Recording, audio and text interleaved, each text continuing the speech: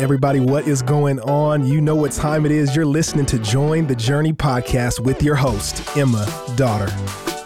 Thanks for joining. Today we are in 1 Samuel 9. Before we dive in, a quick announcement. Probably the last time I'll be announcing this. I might eat those words later, I don't know. But the launch retreat is coming up Labor Day weekend. If you are a young adult, ages 22 to 35, this is for you. And as I'm saying this, there are probably only a few spots left or it's already filled up. So we are putting that link in the episode description. If you're interested, I'd say check it out as soon as possible. It's going to be a great weekend, excellent teaching, a surprise concert, parties, games, the perfect Labor Day weekend for young adults, centered all around Christ. Don't miss it. And speaking of young adults, I am in the podcast studio, back with Ben. How's it going, Emma? So good to see you again. Good to see you again. And your mom is here, Teresa. Hi, Emma. Great to have you back 2 days in a row. Ben, tell us a little bit about you. Yeah, well, I've been on the podcast a few times with you and got to kind of, like we said last time, help you launch Join the Journey, which was so much fun. A major blessing, but truly. A little of kind of the last few years of my life, I've so on staff at Watermark Church right now doing production. So much fun. But how I got here is kind of fun. Like we said last episode, I was homeschooled. My mom, who's here, homeschooled me all the way through high school. And then at that kind of point in my life, right when I graduated high school, I was trying to figure out, okay, so, as an 18-year-old, what do I want to do with my life? What do I want to be when I grow up? And I really didn't know. And it was just at a point where I was like, okay, the right thing to do is to go to college. It's the right thing to do is try to figure this out. But I really didn't have a foundation of, okay, who am I? What do I actually want to do with the rest of my life? And then in that, and a lot of what I talked about when I told my full testimony is just a spiritual. I thought that I knew what I actually believed, and I don't think I really did. And so in that, ended up dropping out of college and going to work at Apple for a little bit.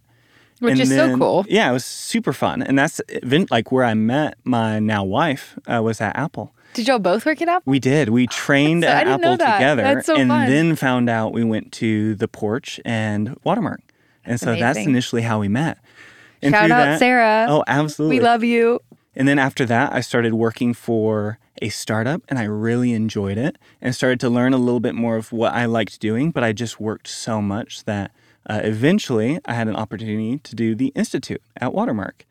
And so that's kind of like a quick little summary. And really all that to say is a little bit what we're going to talk about today in 1 Samuel 9 is God's plan for us. And what's funny, and I think my mom and I will talk about this a little bit later kind of as I go through, but what I thought I would be doing now is completely different than what I'm actually doing.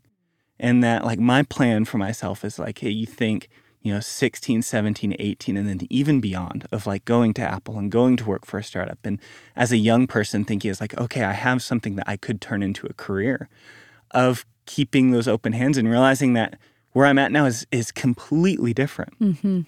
So to get there, let's talk a little bit about all that said, 1 Samuel 9. I'm going to let you take it away. What you got for us? Absolutely. And so we kind of get a fun story. We do. Kind of like an interesting and a little bit of a strange start of Saul, this new character, and as kind of like the title says, Saul's chosen to be king. While that's not scripture, it gives us insight of a summary of what this chapter is about. And a funny line that I brought up in the devotional is, from his shoulders upward, he was taller than the people. It's like thinking about, okay, that is the longest neck in the land. Like that's literally, that's kind of the implication of what that's given. The longest neck in the land. And just a reminder is like, it's so funny. Like context is important. It's like what we think of as impressive now is like someone having a long neck, not something that I would think guy. Of. Yeah. But he's looking for his father's donkeys, and he's going out and trying to find them. And then in not being able to find them, and in the possibility of we might have to turn back here, like we might not be able to find them, they seek out a prophet, Samuel. So the first thing that kind of stood out to me in this is that the way that God orchestrates everything in this is that, you see Saul and you see him just looking for donkeys, yet at the same time, God goes to Samuel and says, hey, this guy's going to show up and he's going to be king. And even in that, of the different ways that God speaks to us and the different ways that God not only tells us things, but interacts with his people in carrying out his plan, is looking at Saul and him thinking, oh, I'm just looking for these donkeys.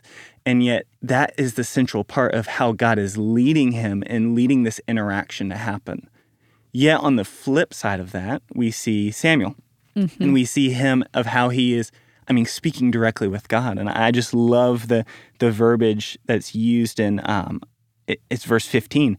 Now, the day before Saul came, the Lord had revealed to Samuel, tomorrow about this time I'll send you a man from the land of Benjamin, and you shall anoint him to be prince over my people, Israel. And just the directness and even I think as a young person who is in prayer or in thinking of God, what would you have me do? What's your 5-year plan? Yeah, what's the 5-year plan? I just wish God's voice would be as clear as that to me. But in the reality is that God speaks to us in different ways. So a lot of the reason why I'm excited to have my mom on the podcast with me is I wanted to hear from you in your life of hey, growing up or being a Christian for a very long time, how has the way that God has spoken to you either changed or deepened or what has that looked like? Well, I don't think it's a matter of how God has spoken to me, how it's changed. It's more how I've changed and how I have listened to him and surrendered to him and kind of held loosely my plans, even plans that I feel like he has ordained for me, that I still have to hold it loosely. What's interesting is, Ben, after your dad died, not long after that, I went to see a financial advisor that we had. And he asked me a question okay, what's your financial plans for the next 5 years? And I was like, oh, I don't have any plan. If I can just get, because Glenn had just passed away. Right. It's if I can just get through this week, that's where I'm looking to. And that's where I've been the last 4 years, is just kind of gradually lengthening my time of reference of what I'm making plans for. But still, I don't make too many plans outside of, say, a month or so ahead.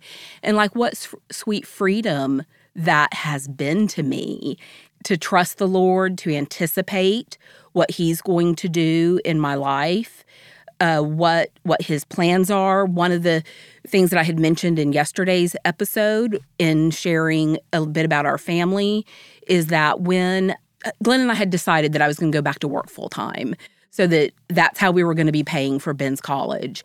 And so I would go back to work full time for about 4 years, pay for Ben's college, and then we would start kind of making our plans for just the two of us. Sure. And Glenn passed away, and it's been really sweet to look back at how God was already providing for us before Glenn even got sick. So what I hear you saying is you reflect, and just as Saul, he thought he was going just to get the donkeys for the sake of getting the donkeys. You thought you were getting a job just to help pay for Ben's college, when in reality, God was working behind the scenes to, 1, provide for you financially, but 2, what you didn't know is Ben's path would go in a totally different direction and he wouldn't finish college at that time. And God was sovereignly working behind the scenes in ways y'all didn't expect. Yeah. Absolutely. And I think that's such an important thing to understand within how, Saul is just a boy looking for donkeys, and he eventually stumbles across a kingdom of that in God's plan being behind the scenes. Is it changes the way that we ask God for things. It changes the way that we look for his will.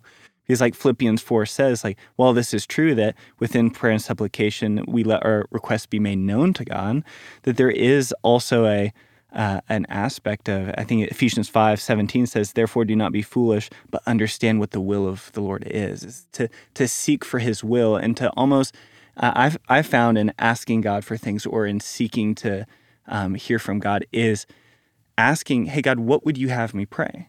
What would you have me ask for?